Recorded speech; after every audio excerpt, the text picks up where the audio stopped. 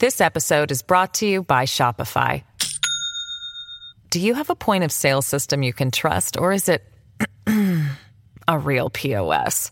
You need Shopify for retail. From accepting payments to managing inventory, Shopify POS has everything you need to sell in person.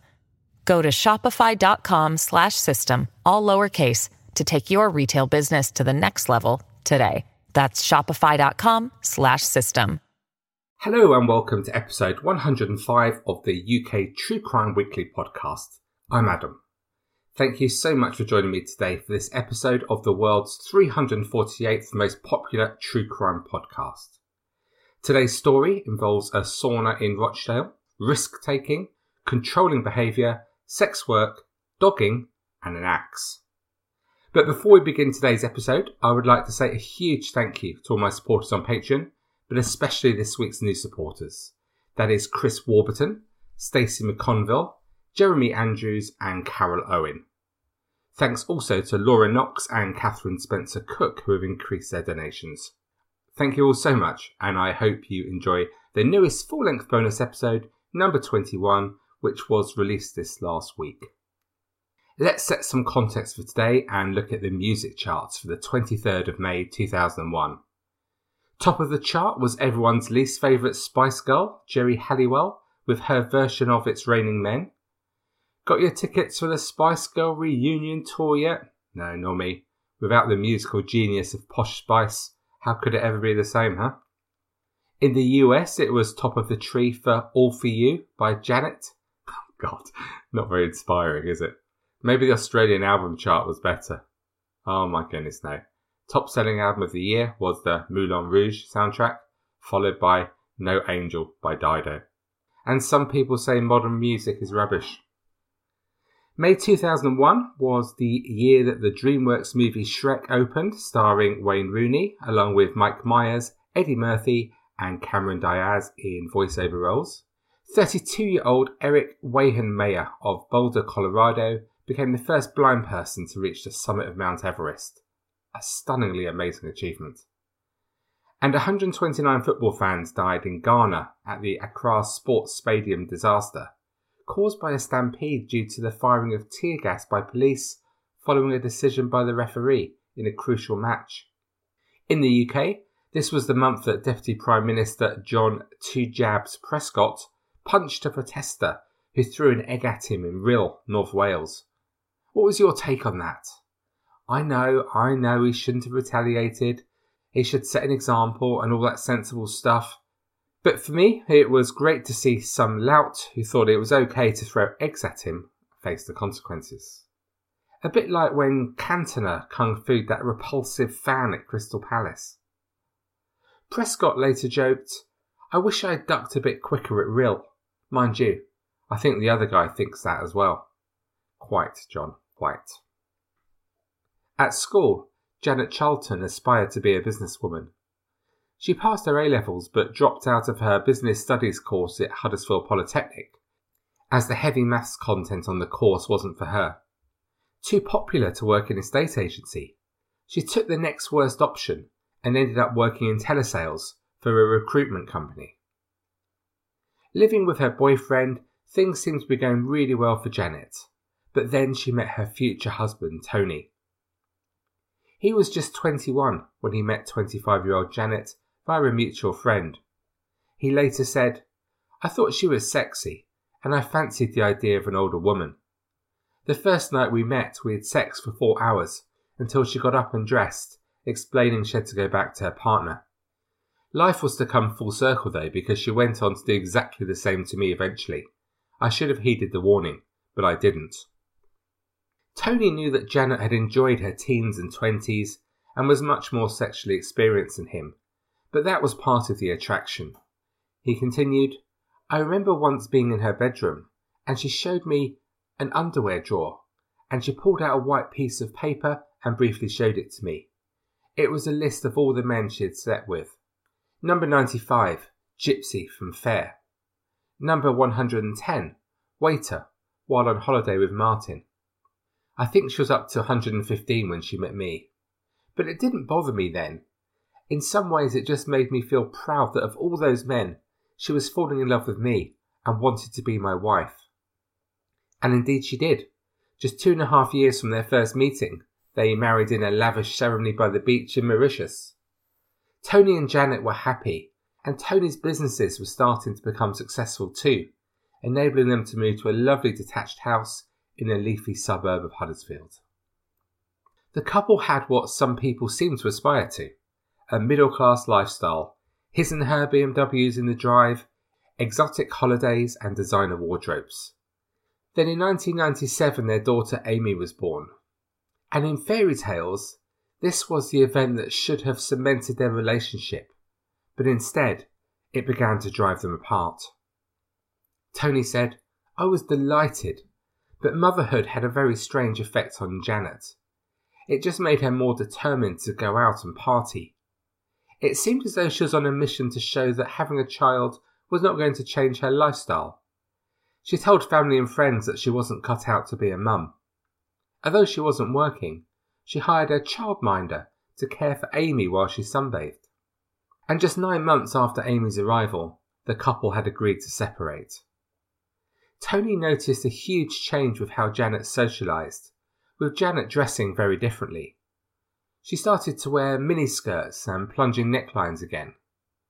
Of course she should dress however she pleased, but Tony was concerned as it was combined with staying out until the early hours, and it reminded him of how Janet was in her single days.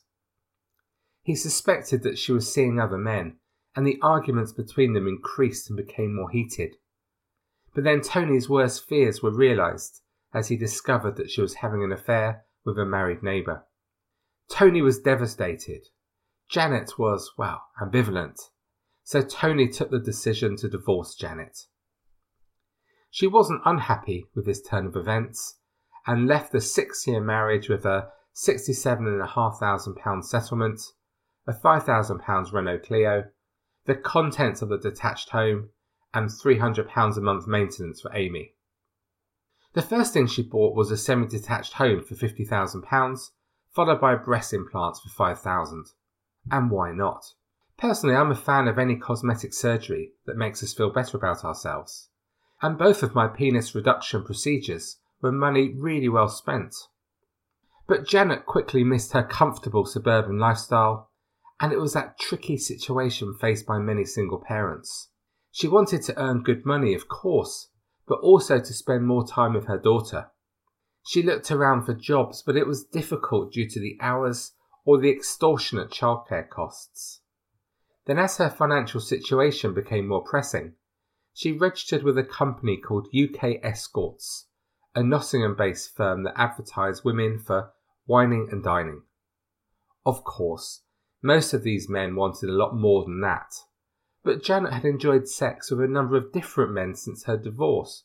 She slept with 3 men in a week on holiday in Australia after the split, and she was keen on a bit of wife or husband swapping and threesomes. And so her attitude was, why not get paid for doing it? And why not indeed? The agency assured her there was no pressure to do so. The work before any extras paid £50 an hour, and it allowed her to spend more time with her daughter and not pay for childcare. And Janet found she enjoyed the work, and she struck up genuine relationships with her clients, not all of whom she had sex with, as many of these men did just want companionship. And then she was contacted by a man in his late 30s from Wakefield, Yorkshire, called Danny O'Brien. He originally called her because he was looking for someone to take to the hedonism resort in Jamaica, but she told him she couldn't go. But she did arrange to see him at his house shortly afterwards in September 2000, and she was pleased that she did. Danny was different from the others, and she really liked him. She liked him a lot. He was well off, charming, attractive, and they had good sex. She was keen to see him again, and not just as a client. Danny felt the same way about Janet, who was beautiful and good fun. And life was really good for him at the moment. Originally from Manchester, he'd made some good cash by selling his gas repair and fixture company to British Gas. He enjoyed his money, and he drove a black Jeep with the personalised registration M6 Dan. He was close to his family and popular with his neighbours, as he was a friendly, outgoing sort of man who would stop for a chat. He'd been working from home since January, since finishing his consultancy role with British Gas, and he was now pondering what to do with the rest of his life. Things moved very quickly with Danny and Janet, and within a month she had given him a cheque for £60,000, her share in the marital home, and installed herself and her daughter Amy in his modern detached home. She told friends that she was madly in love with Danny, and sexually she'd never met a man like him before. He wanted to try everything and anything, and expected both his male and female partners to do the same. But she also quickly discovered he had a controlling, obsessive side to his character. His shirts had to be hung in a particular order of colour in the wardrobe. Food had to be precisely prepared. And he bitterly resented her ex-husband's access to Amy and referred to him as the sperm donor. The feeling, by the way, was replicated by Amy's dad, Tony, who saved Danny's name in his phone as a swear word. Danny tried to distance Janet from her family and friends, as when she was with them, he didn't have the control over her that he needed. And this control extended to their sex life too. Very quickly, he began moving from adventurous sex between the two of them to persuading her to take part in new sexual experiences, especially ones that involved Janet having sex with strangers in public places whilst he watched. I'm sure you're all familiar with dogging, theoretically of course. This was one of Danny's favourite things. Janet went with him on a number of occasions, including having sex with a stranger on the bonnet of Danny's car whilst he watched. But her feelings were mixed about these experiences. On the one hand, she could see it delighted Danny, and she found it sexually exciting. But then again, the reality of being in a desolate car park, late at night in her wellies due to the mud, having sex with someone she didn't know, wasn't an experience she really enjoyed, and she felt a bit silly as well. But she went along with it as she could see just how happy it made Danny. And then there were the sex clubs. Firstly, Danny encouraged her to attend a sex sauna club in Rochdale. Gosh, I can see how Janet was reluctant. I think a game of dominoes at the Dog and Duck sounds more glamorous than the Rochdale sauna, don't you? But after making excuses to avoid it for a while, she did eventually go and had sex with a man there whilst Danny watched, and she could again see how much it excited him. Janet wasn't keen to repeat the experience, but Danny made it very clear that if she wanted to make him happy, then she would go again. So next time they went to a much larger club in Manchester, Janet said, "We went into one of the rooms, and lots of men had sex with me, as many as 10. Danny was directing the men. I felt awful. I came away feeling like a piece of meat and felt so stupid. I told him I would never go again, and I never did." But this was an important part of Danny's life. With his ex-wife, he'd been regularly involved in all manner of threesomes and group sex. And the sexual experimentation had increased with his next serious girlfriend, Lynn Golland, who he saw for 4 years. She later said, "It was a very sexual relationship from the word go. It was all new to me, something that I've never experienced before in my life." They indulged all manner of fantasies at his home in Wakefield, car parks, hotel and sauna clubs. The couple advertised for potential partners in contact magazines and received calls on Danny's business telephone, also known as the naughty phone. "Danny would always make your fantasy happen for you to give you pleasure," she said, adding that they regularly placed adverts in a sex magazine in order to contact other people looking for casual sex. One advert read, "Professional, active couple, both in late 30s, seek new sexy friends," and invited readers to service the slut's wife. It went on, "We are both extremely broad-minded, both can be submissive, therefore masters are absolutely welcome." On one occasion, Lynn said, Danny watched her have sex with 12 men, 3 of them at the same time. She continued, "The number wasn't set at 12. We rang a lot of people that day, well over 20, and 12 people turned up." She also watched as Danny had sex with men, which he often did, sometimes in his blonde wig. Another time they met a man at a hotel in Wakefield, and she had sex with him for £80 while Danny watched. The couple kept a sex kit at home, which included a Zorro-style mask with no eye holes, PVC suits, stockings, handcuffs, and rubber surgical gloves. Lynn said they got most of their ideas for films and would then discuss how they could turn them into reality. She said that though other people regularly joined them for sex, the sex never involved children or animals or people being hurt. There was no violence used and no threats to make me perform sexual acts, she said. Danny wouldn't have had pleasure from that. He was never violent or harsh. But one day, Danny asked if she would have sex with a father while his son watched and learned how to have sex with a woman. She would then have sex with the boy and his father could show him what to do. She said, "I was appalled and said to Danny, 'No way.'" She added, there was an occasion following that when he tried to introduce that suggestion again. But the control that Danny always wanted led to the end of their relationship. In 2000, shortly before Danny met Janet, Lynn's blood disorder flared up and she became ill, which spelled the end of their relationship. She said, "Danny did not deal with my illness very well. He didn't like illness because it was something that was out of his control. He liked to control things that went on around him." Fast forward to 7 months after Janet and Danny met. It was a day when Janet's ex Tony was due to collect Amy to take her out. Janet and Amy had been playing in the park when Tony arrived, and Janet told her 3-year-old daughter to go inside and say goodbye to Danny. As she walked in the bedroom, Amy saw Danny lying in bed, where he had been brutally murdered, suffering over 20 blows with an axe to his head, neck and shoulders, heavy enough to shear wood chips from a door frame and slice through the carpet. Draped over the top of the axe head was a suspender belt and a pair of white fishnet stockings.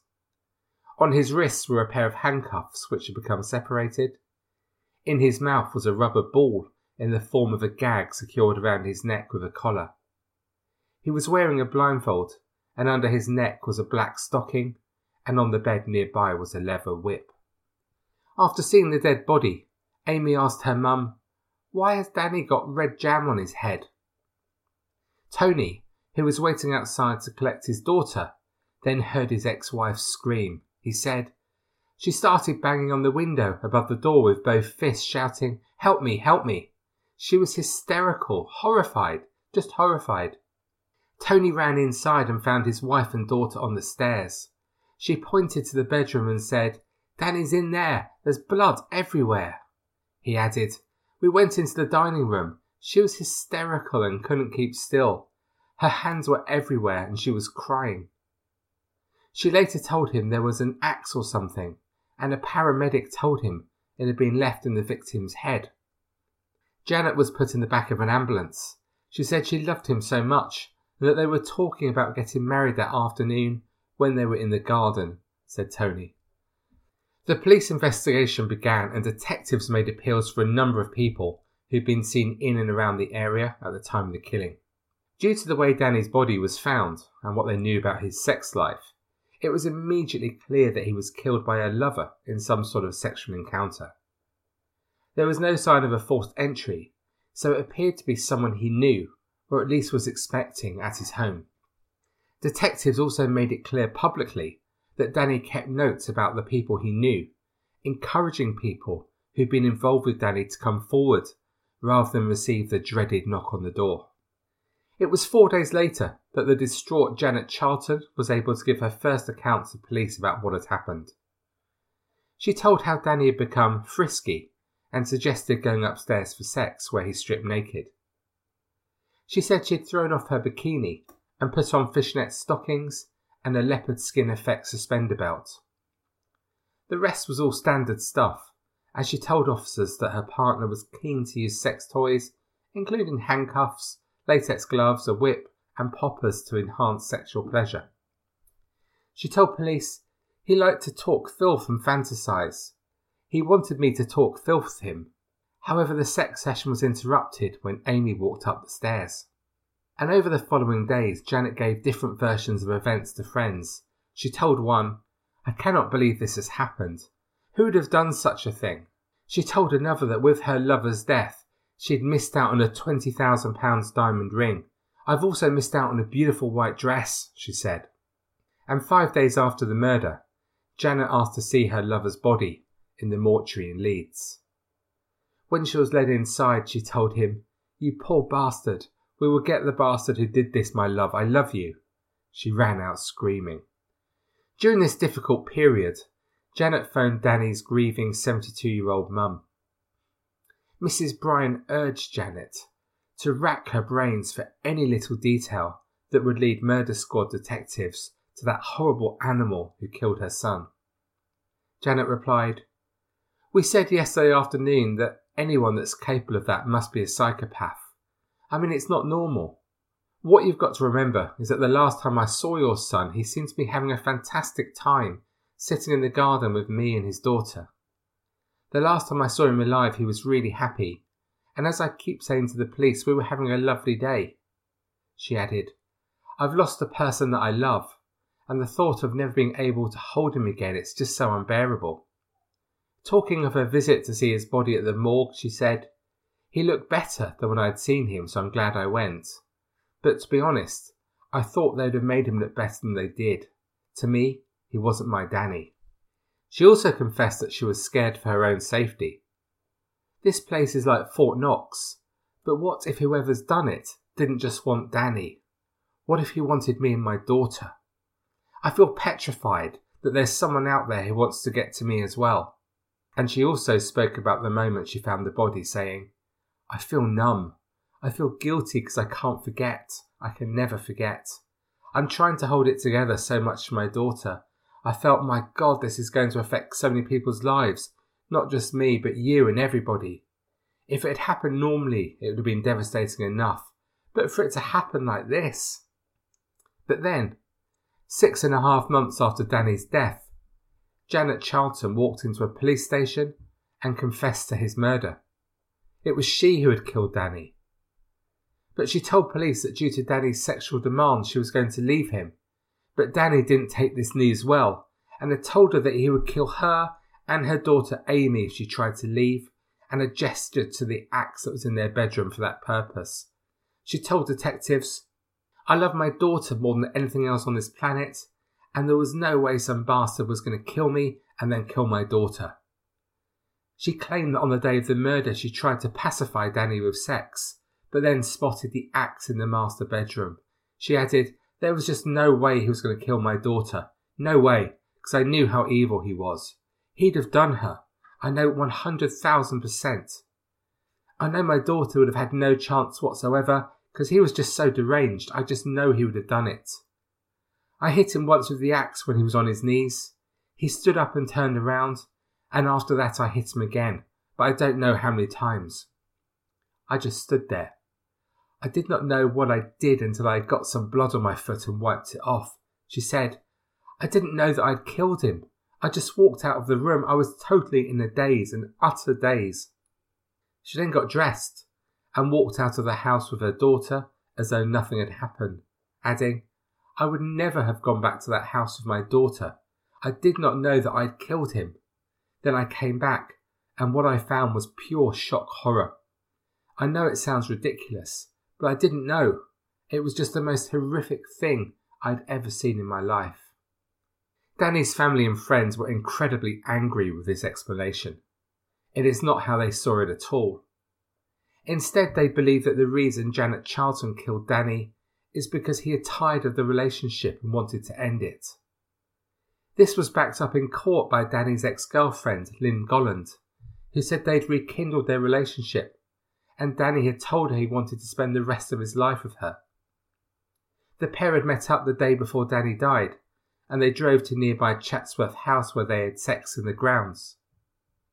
"He was going to run away with me for 2 days and bring me back married, but we didn't have to rush as we had the rest of our lives together," she said, adding that they were planning to run a guest house together after he'd ended the relationship with Janet Charlton. On the day of Danny's murder, they had their last phone conversation in which they made firm plans to move in together. But just hours later, Danny was dead, dashing their hopes of a future together forever. Summing up the evidence heard at Leeds Crown Court, the judge told the jury they could find Janet Charlton guilty of murder, convict her of manslaughter on the grounds of provocation, or acquit her completely if they believed she was acting in lawful self-defence. And he urged them not to condemn her for the sex life she'd enjoyed with Danny. Instead, he urged jurors to decide what prompted her to strike the fatal blows. He said, "We are not here to judge her morality, nor are we here to judge the moral code of Daniel O'Brien, but his demands on women may be important when we consider how they may have affected Janet Charlton." After 19 hours of deliberation, the jury found her not guilty of murder, but she was jailed for 5 years after being convicted for manslaughter. As the foreman of the jury read out the verdict, Charlton showed little emotion, staring at the floor and closing her eyes. But as her defending QC began his mitigation speech, she began to dab away tears as she sat in the dock dressed head to toe in black, with her blonde hair tied into a ponytail. When the judge, Norman Jones, passed sentence, Charlton began to cry and slumped forward in the dock, her head in her hands. Gasps were heard from the packed public gallery where Danny's mum Elizabeth sat, along with Charlton's ex-husband Tony and Lynn Golland, Danny's ex-girlfriend. The judge told Charlton, "I take into account you did not take the axe upstairs, and it's only because he did so that you are here today. Nevertheless, to take a man's life even in these circumstances is a grave offence and can only attract a sentence of a significant number of years. It means at the time you lost your self-control. You were imbued with the desire to kill or cause very serious bodily injury to Danny O'Brien.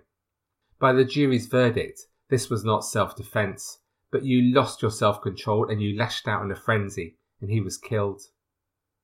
He told her that Danny was a flawed man. He said, "I'm satisfied that he introduced you to some of these practices, although to keep him happy, you were quite happy to go along with them." The judge recognised she had no history of violence and no previous convictions.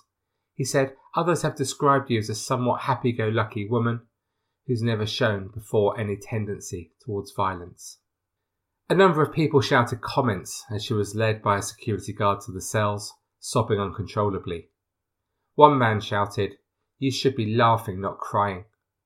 And Charlton's parents were in tears and she shouted "sorry" towards them as she left. Speaking at a news conference after the case, the detective in charge of the inquiry said he was still unsure of Charlton's motive. Danny's mum said she was absolutely shocked and devastated by the verdict. She said outside court, "Danny has never shown violence to a soul in his entire life. The suggestion that the axe was taken to the bedroom by him is utterly outrageous." Janet Charlton later appealed against her sentence and was successful, with the appeal court judges agreeing that her 5-year jail term for manslaughter was excessive. At the appeal hearing, it was argued that the trial judge failed to give sufficient credit for points that could be made in mitigation, such as her age, previous good character, and the extreme provocation. Her counsel said she was a devoted and caring mum who was no risk to the community or any given individual, and he argued that the unique case merited a significantly lesser term of imprisonment. And so Janet Charlton, then aged just 38, was released after serving only 21 months for killing Danny O'Brien.